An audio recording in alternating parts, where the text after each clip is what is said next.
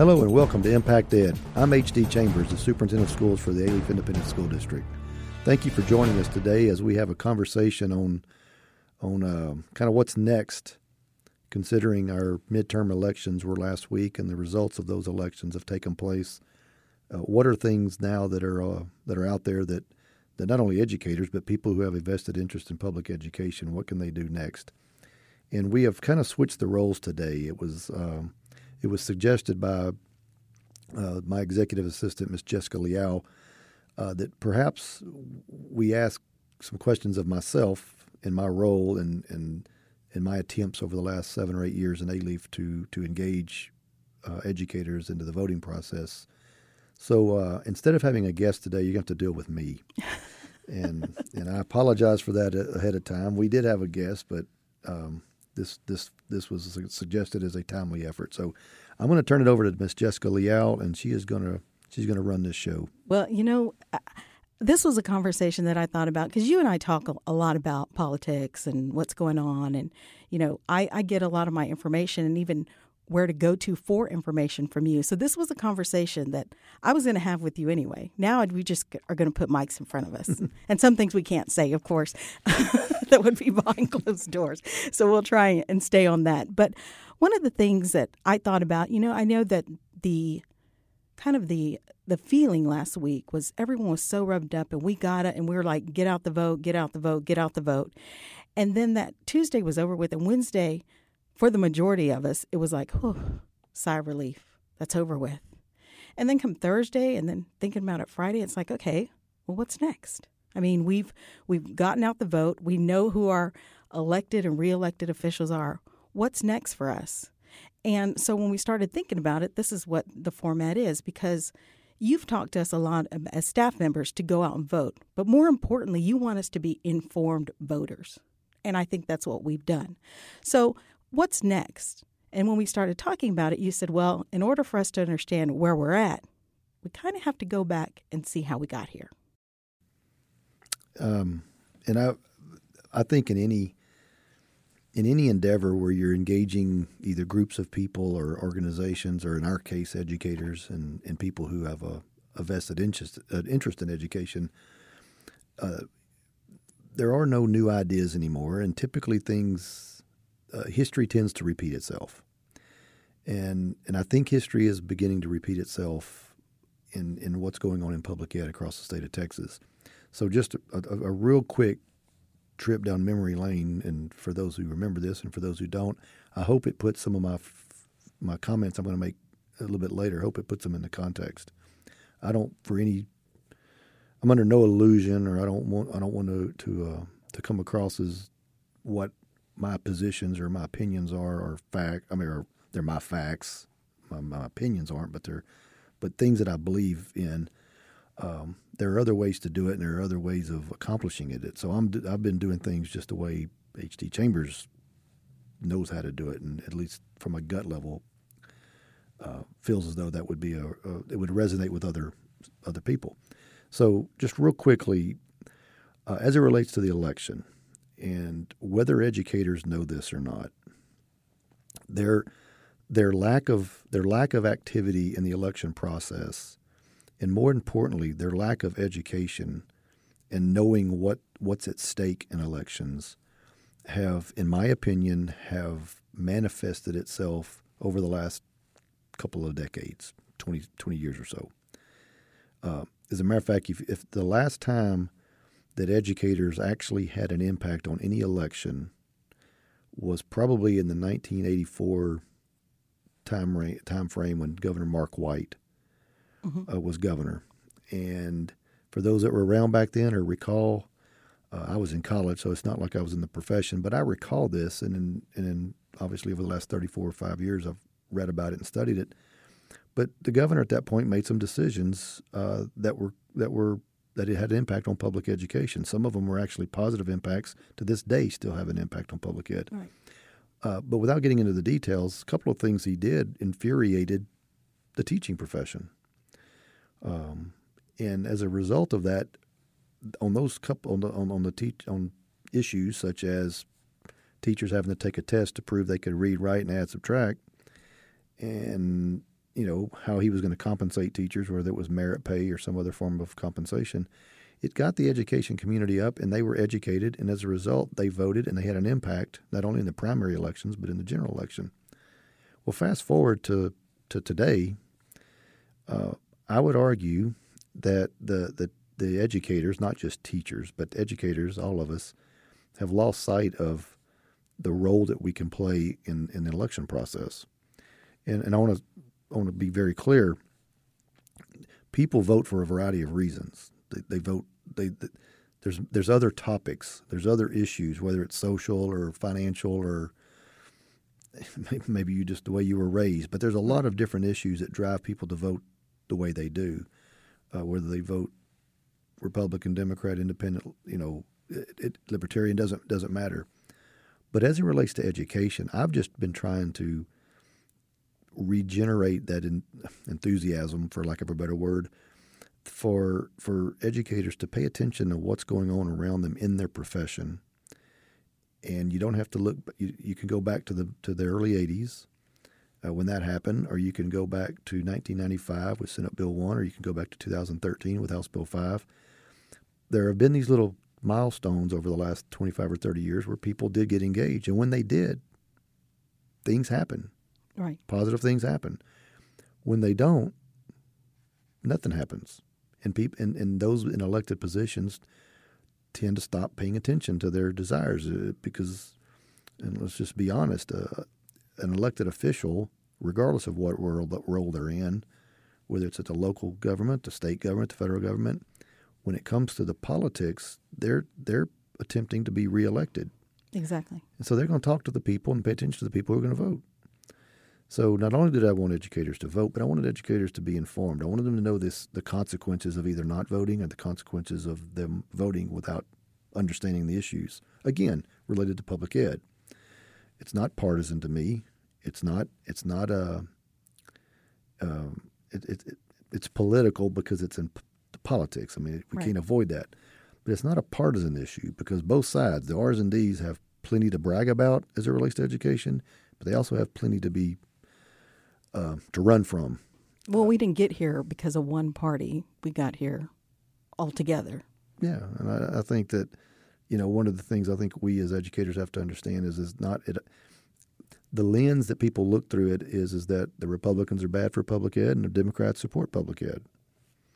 And there's some truth to that. But there's also a whole lot of unfilled in issues that both parties are culpable of. And I have conversations with people who are diehard card-carrying Democrats and people who are diehard card-carrying Republicans. And I look at them and I said, both of your parties are to blame. There's don't either one of you think that you've cornered the market on being friends of public education. Right. So anyway, that's a long-winded response to the history, but I think what we have learned is educators, if they vote, can make a difference. And I'll end by this. There are a little over 700,000 adults in the state of Texas who are in the education profession. Teachers, principals, counselors, custodians, bus drivers, maintenance employees, you name it, from all of them. If those 700,000 ever decided that they wanted to participate in a primary election, for example, Republican or Democrat, doesn't matter, their votes, if they were to vote in a block, could control who's on the ballot during November. And their votes in the November general election could, in many cases, control statewide leadership. Why the education profession hasn't exercised that authority, that power, strength in numbers, that power, it's beyond me. But that's what I'm trying to do. Is I'm trying to change that. And I'm not like I said, I want to be clear. I'm not trying to change it from one party to another. I don't care about political affiliations or parties. What I do care about is making sure, as it relates to my profession and everyone who's in this profession, an education profession, is I want people to be educated, and when they go cast a vote, they know what they're getting and they know what their vote's being cast for, again, as it relates to pub ed. Okay, so as voters, now we've voted, we've gotten into the election. We have so much information coming at us from different sources. You've got social media, all of that. Some is the fake news and some is the real. Where would you direct people to find information to be an informed person? Well, I think the first thing, and this is the hardest thing, the first thing you have to do is you have to know what are the issues. Like it's one thing to go find information on a candidate. It's another thing to identify what are the actual issues you want to know about that candidate. So, for example, in education, there are some hot topics over the last 10, 12, 15 years that have divided a lot of the education community, and it's divided a lot of us on political lines. So one issue, for example, would be vouchers.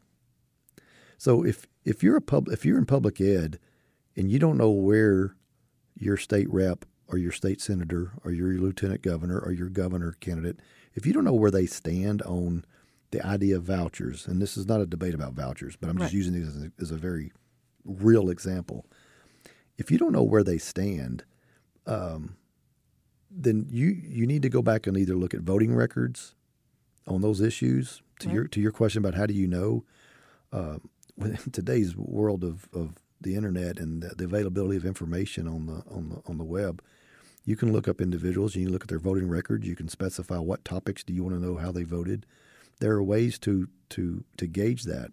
If you're an educator, I would be so bold as to say, if you're questioning some positions of locally elected officials, ask your superintendent, ask leadership in your district, who should be paying attention to those things and should be, in my opinion, providing at least some rudimentary some information without getting into persuasiveness. Just sharing facts, sharing information about the issues. So I guess before you're seeking this, or before we advise as to where do you get the information, you need to know what questions to ask, because what's a real issue and then what's not. Again, I use vouchers because it's been a very polarizing topic, and there are people who have drawn lines in the sand in some cases politically that have created some pushback. You can look at on the school finance spectrum of the Chapter 41, which are your recapture or i.e. your Robin Hood districts, paying some of the money in which their taxpayers put into the school system back to the state of Texas to be redistributed to districts who are poorer based on the state's definition of a rich or poor district. Those are topics you probably need to know where your legislator stands and where he or she has voted. And if they have not voted, if they're new, if they just was elected last week, then you need to contact their offices. And you may not talk to him or her, but there are going to be staffers and aides that are going to be very well versed in these controversial issues, because they know very well this is going to be something that rep, that senator is going to have to make a decision on at some point in the future. So again, your local school district, your local leadership in your district should be able to help you with these education-related issues. And then if you don't know how your representative or your senator or your governor or your lieutenant governor or your attorney general, you need to contact their offices. And I would reemphasize this. I've been a part of this process of building policy at the statewide level and working with various individuals that I've come to know what makes them tick. In other words, I know what they react to. Right. They react to voters. And when someone calls, and for those of you that listen to this who think your call doesn't matter, and I will tell you the most effective way to get your voice heard, short of voting, is calling and talking to someone. And like I said, you may not talk to the actual member, the actual rep or the actual senator, but there are individuals in those offices who are paid and they are monitored to make sure they take the issue down and they share it and they voice it with their member, their representative or their senator. It doesn't get thrown in a trash can. It doesn't get thrown in a pile and never addressed. They're not in the business of ignoring voters. Right. And with the attention that's being placed on these issues nowadays, they're going to pay attention. So those are the areas in which I would, you've gone from you kind of frame this with a lot of people got excited, went out and voted, and extremely, extremely proud of the educators across the state of Texas who did vote, because there is no doubt that the educator vote made a difference in many, many races across the state. The educators have no idea how important their vote was. But this enthusiasm that was built up to vote, and now what do you do with it? You have to do the same thing you did before you voted. You have to become educated. So Right. now take it to another level. If your representative is H.D. Chambers, then you call his office and you find out where does he stand on this, this, and this, in addition to other issues you may be curious about. And you tell them that you're going to hold them accountable. And here's the biggest thing. If you do that, you better be a registered voter. Right. You better have demonstrated that you vote, because if you call them and you threaten to not vote for them and you're not even a registered voter and you haven't voted, because they know Right. they're going to check. First thing they're going to do is, okay, is Jessica Leal, did she vote in the last election? Nope. How about the one before that? Nope. Well, then I don't have to worry about her because she's not going to vote. She's just spouting off. Right. So, because there are a lot of people new, you have those young voters out. They're brand new to voting, and they have that energy. I mean, there is a new enthusiasm in them. So they're going to find those issues, hopefully, and get the information that they need so they can make an impact, whether it be, the thing with me is are we just waiting for another election period, or do we continue, come January when the legislative session starts? Well, I would hope, and I'm going to do the best of my ability. I would hope that there's a continuation of that that enthusiasm. Now, here's the realistic side of it. An election is a culminating event. It's a milestone. It's a gatekeeper, if you will. It's something you can look at, and you can say, okay, I'm going to work. I'm going to be educated. I'm going to go vote. But after November 6th, all of the effort that you put into that, it's culminated. It's done. You did it. And you can sit there and check that off the box if you want, or check that box and say, I won't vote again until the next election. Or you can follow up and make sure that all the work and all the effort that you put into making a decision as to who you voted for or who you didn't vote for, that they actually follow through with what your expectations are, which goes to this conversation we're having right now. I would hope that everyone would be as engaged as possible. In Texas, this legislative session, there's going to be two critical issues that's going to be discussed. One's going to be safety, rightfully so. There is going to be a tremendous amount of not that there hasn't already been, but there's going to be a tremendous amount of testimony and research and bills filed that have to do with trying to protect students and staff members on our campuses in light of recent events. That's going to get a lot of time and of attention, and again, it deserves it. So you, as a voter who was enthusiastic about voting, well, now you want to know, okay, who did I vote for on that particular issue? You want to get engaged and know. You want them to know what your opinion is, or at a minimum, you want to monitor that elected officials' responses and what positions they take on school safety, and make sure they mirror yours. And if they do, then you did your job as an educated voter. If they don't, then you need to make them aware of that. The other issue is going to get a lot of attention is school finance. And it seems like this is a never-ending topic. But 2019 has an opportunity to correct some things about the way we fund public schools in Texas. It has a way to correct it and not only increase funding, but increasing funding in the right areas with the right outcomes being desired. The biggest problem in school finance, and I know this is not a school finance topic, but one of the things I hope voters paid attention to as it relates to school finance is that our state has set some pretty aspirational goals for our kids and for our public schools. Right. And while I don't qualm at all with the aspirational goals and the standards that have been put in place, I think most of us who do what I do for a living qualm with the limited lack of resources to actually have a chance to achieve those goals. So it's to me it's pretty simple. If you want this desired outcome, then you put the resources and sometimes it's money, sometimes it's not money, but you put the necessary resources in place with the necessary amount of time to accomplish your goal. You don't set your goal and then feed about half of your resources to it and then get upset when you don't accomplish your goal. Right. And, I had a good friend of mine explain it to me. He says the way the state of Texas has funded public schools, and the voters don't really realize this, but it's akin to getting in a car in Houston and being told to drive to Dallas, and they put enough gas in your car to get you to Waxahachie, That's about what's happened. So issues like that, I would hope that the voters who got excited about voting would follow up on, because both the money, the school finance, every single one of us are impacted by that. Absolutely. If you own a home, you know exactly what I'm talking about, because your school taxes are the largest part of your property taxes. If you don't own a home, I will assure you your landlord is passing along those taxes to you in the form of rent or leases.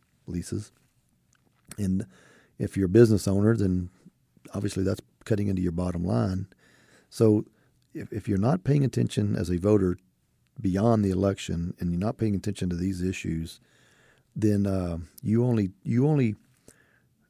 impact was great during the election, but your impact on actually getting policy done and policy crafted in ways in which you personally want, you're not taking advantage of the power you have. Right. And that brings us to a good kind of topic we talked about. I said enthusiasm versus activism.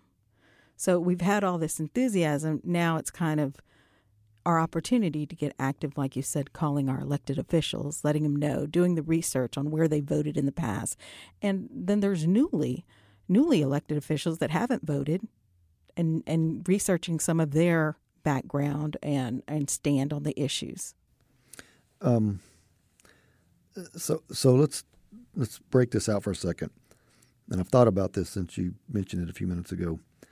Activism, in many people's minds, liken it to like protesting or to bring attention to an issue, and the only way to bring attention to that issue is to make a scene, right? I mean, that's a lot of people, that's what they, you have these community activists. Well, right. In many cases, not all, but in many cases, some of the strategies of activists are to bring attention to an injustice or to something that they believe is not being addressed. And in many cases, they may be right. This is not about whether that's a good thing or a bad thing. Right. What this is that activism versus protest, in my mind, related to your question or this topic, there's a huge gulf between the two. Right. The greatest form of protest known to man is not walking in front of a building holding a sign or having a bullhorn screaming at somebody or sitting down and making the police pick you up. And that's not even that's a form of protest, but it's not the most effective form of protest. The most effective form of protest is at the election box. It's voting. Absolutely. It's voting. That's where your power is. And again, I'm repeating myself, but if this profession of educators wants to take the power and use the power for good as it relates to education, it's going to happen during elections, both the big elections when the presidential election is on the ballot and the midterms. And there's no, I say this a lot, in light of today's politics and the way things are happening across our country, the decisions made on Election Day at your local level have a much greater influence over our lives, both professionally and personally, than what happens at the national level, the federal level. Now, the national and federal level gets all the attention, but you need to, if you're gonna act on things, you need to be prepared to know what's happening at the local level. So this question about activism versus being enthusiastic activism may be the perfect way to approach this, as long as your activism is getting the results you want, and that's where people have to be smart. And I'm going to repeat myself. If you want to be smart and you want to get results, then you're going to have you and everyone else who's a registered voter contact your locally elected officials, and you're going to tell them these are the positions that I believe and we support. And if you don't, we're going to hold you accountable for those, not because I'm going to come sit in, not because I'm going to scream and yell at you in a restaurant, or I'm going to hold you accountable the next time you're up for re-election. And if people do that, and they do it consistently on a variety of topics, not just education, but if they do that, they're going to be listened to. There's going to be The impact of those phone calls and the impact of those messages continually are going to have an impact. You mentioned the elected official that's been there forever and has a track record versus the person who just got elected. You probably have as much with that newly elected official. If you have done your homework and you know what the big issues are going to be in public ed, school finance, school safety, you could get out in front and you could be making phone calls right now to their offices or to them saying, these are the things I believe are important related to these two critical topics.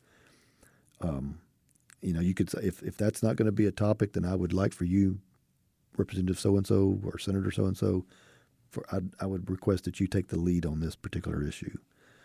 Those are how you have from an activist perspective, that's how you get activity to take place. Right. Activism is trying to drive activity. If you want activity to take place as a result of your, quote unquote, your activism or your enthusiasm, that's how you do it. And so I'm not saying that there's no room for more formal forms of civil disobedience, but in this conversation, that's typically not what gets. We want effective activism. Effective has to be defined by, do you get what you're asking for? Right. You told me not too long ago about a group that turned their enthusiasm to activism, and it was a group of moms that you told me about that formed. They put their powers all together, and now they're almost a force to be reckoned with in Austin, where people come to them and talk to them about issues they have. Now, they started out as a group. I guess their enthusiasm was it accountability that drove them? No, it was. So you bring up a good example. We'll use TAMSA as an example. So TAMSA stands for Texans Advocating for Meaningful Student Assessment, and you've heard of the hell hath no fury like a scorned woman, or a woman scorned. Hell hath no fury like a group of moms who feel bears who feel like their children are being mistreated, for lack of a better word. So yes, in early 2011, 2012, and I don't want to get into a policy history lesson here, but the issue that got the attention of these mothers, and most of them are in the Austin area. Some are down here, Spring Branch, a couple in Alief, a couple in Louisville, the Metroplex, North Texas area. Some of them got involved and concerned because they all had 8th and 9th grade children who were getting ready to take a test, which we at the time was called the end of course exam. It still is. And there were some requirements. There were some requirements on the end of course exams, and the number of them, and the amount of weight that those tests were going to have on these kids' final average in a class. The moms began saying, "Wait a minute, there is way too much emphasis being placed on tests. My daughter or my son is much more than a test score." They didn't argue with tests. None of us argue with them. We've been testing kids in school since the beginning of time. But their point was, you mean to tell me my daughter or my son is going to have, a certain percentage of their entire school year based on this one test when all the other things they were doing are not going to count for nearly as much? The answer was yes at the time. And then they asked, you mean to tell me my 9th grader is now going to have to take 15 exams in order to graduate high school, in addition to the 24 they had taken from the 3rd grade through the 8th grade? And at the time, the answer was yes. So they came together as a group of moms, and I don't mean to leave the dads out, but quite bluntly, there were no dads in the conversation at the time. And they came around and formed and created a 501c3, I believe it was, created a board of directors and began receiving some funding, and hired a lobbyist and began crafting their message. And I got involved with them because at the same time this was all happening, it was kind of like the perfect storm. There was a group of superintendents that had simultaneously said, okay, enough's enough. The curriculum that we were exposing kids to was a curriculum that was designed simply for kids going to a 4-year university. And the number of exams that were being placed on these kids' heads, again, while we understand and I support assessment to use to measure students, this was out of control. And so we drafted a piece of legislation. It got supported, and the moms came along and says, we want to tag team with you guys.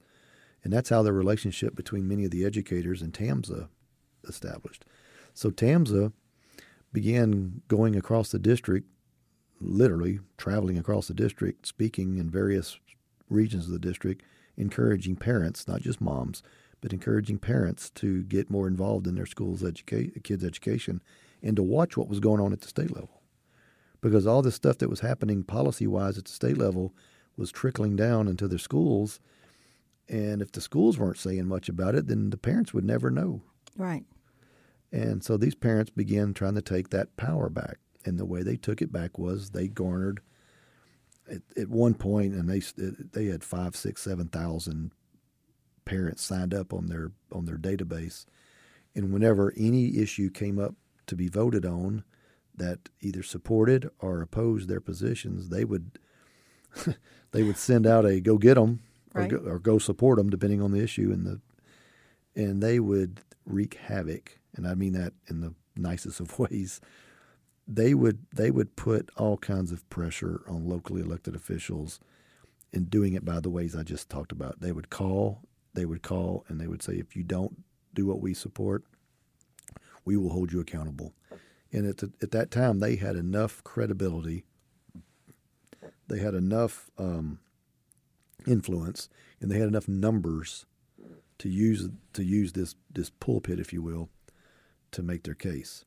So that is, and to this day, they're by far, I don't know about far, but they're one of, if not the most powerful parent groups that are around. And they've identified what their issues are, and that's what they concentrate on. And they hold people accountable. And sometimes they get what they want, what they desire. Sometimes they don't. None of us are. I'm not naive enough to think that every idea I have or everything that they have is the right thing to do. Right. But as a general rule, we have an idea of what we think is right, not only for the students and the staff, but what's right for Texas and what's right for preparing kids for our economy. And the moms have identified the lane that they make the most impact on, and that's where they've stayed. So that's an example of a very effective, a very successful group. Another one is the parents of special education children, who have organized in the last couple of years, and has actually brought significant changes to the special ed process and the special ed programming in the state of Texas. And that'll be a topic that we'll probably have a conversation on in another podcast in the future. But that's another example of parents finally waking up, if you will, and realizing this is what's happening to our children and getting involved. And they've gotten the attention of not only the state, but the feds. So back to this notion of groups and activism versus enthusiasm. These are two examples of their enthusiasm made a difference. The moms, they got the number of those exams reduced from 15 to 5. They got a new graduation policy put in place under House Bill 5 in 2013. And make no mistake about it, while me and some others had a lot to do with it, those bills were passed because of the moms and the business community. They weren't passed because some superintendent thought it was a good idea. They were passed because these moms came together, they were educated, and they wielded their authority, which was, this is what we want, it's reasonable, it's the right thing for kids. If you don't do it, we'll hold you accountable at Election Day. And they went to those elected officials, just like you told us in the beginning. They made the phone calls. They made the meetings. They were in their offices. As a matter of fact, they made so many phone calls to the governor's office towards the end of the legislative session on a piece of legislation that they shut the phone system down. Thousands and thousands and just thousands. Like you said, don't mess with the cub of a mama bear. That's right. And you don't. No one walked out in the streets with signs and picketed and protested. They did it the way in which you get results, and this is the way you get results. And that's important for all of us to know. Like I said, after we've taken that break, after we took those couple of days off, and then you start thinking, my children are already grown, graduated out of public schools. I have a grandson. And, I didn't see myself. I thought, okay, I'm doing the right things. I'm involved in their organizations, and that's great to do. I never, until I started working around public ed, thought of that as something I needed to be involved in, because it affects our children. It affected my children, and back then I wasn't as active as I am now, maybe because it's not being, like you said, educated and knowledgeable in what affects them. I thought I was doing my job. I was going to, serving on the boards and doing all that stuff, but taking it a step further. And I'm encouraging my daughter who has, I'm dragging her to things and, trying to give her the information. And that's why I thought it was important to have this conversation for people like me who are think we're doing enough, maybe taking a step further and getting more involved and being more active. I'm extremely proud of Alief ISD and their staff and the community. The staff demonstrated, not only in this election, but in the primaries back in March, that they were listening and that they were attempting to become educated voters. And just the percent of the increase in the number of voters in our school district is demonstrated that. But like you said earlier, there's not a magical way of doing this, short of what I mentioned earlier, short of organizing and being smart about it. Sometimes we're not smart. Sometimes I'm not smart. But when someone gives you a roadmap or a blueprint as to here's how to do something, and this is proven to be effective, if you don't do it, then it's your own fault. And I'll share this with you. Every community, I don't care, Alief, every community has two prized possessions, and it's their children and it's their money. And a school district deals with both. Some cases, the prized possessions are not necessarily in that order, but that's two things that communities value, is their kiddos and their money.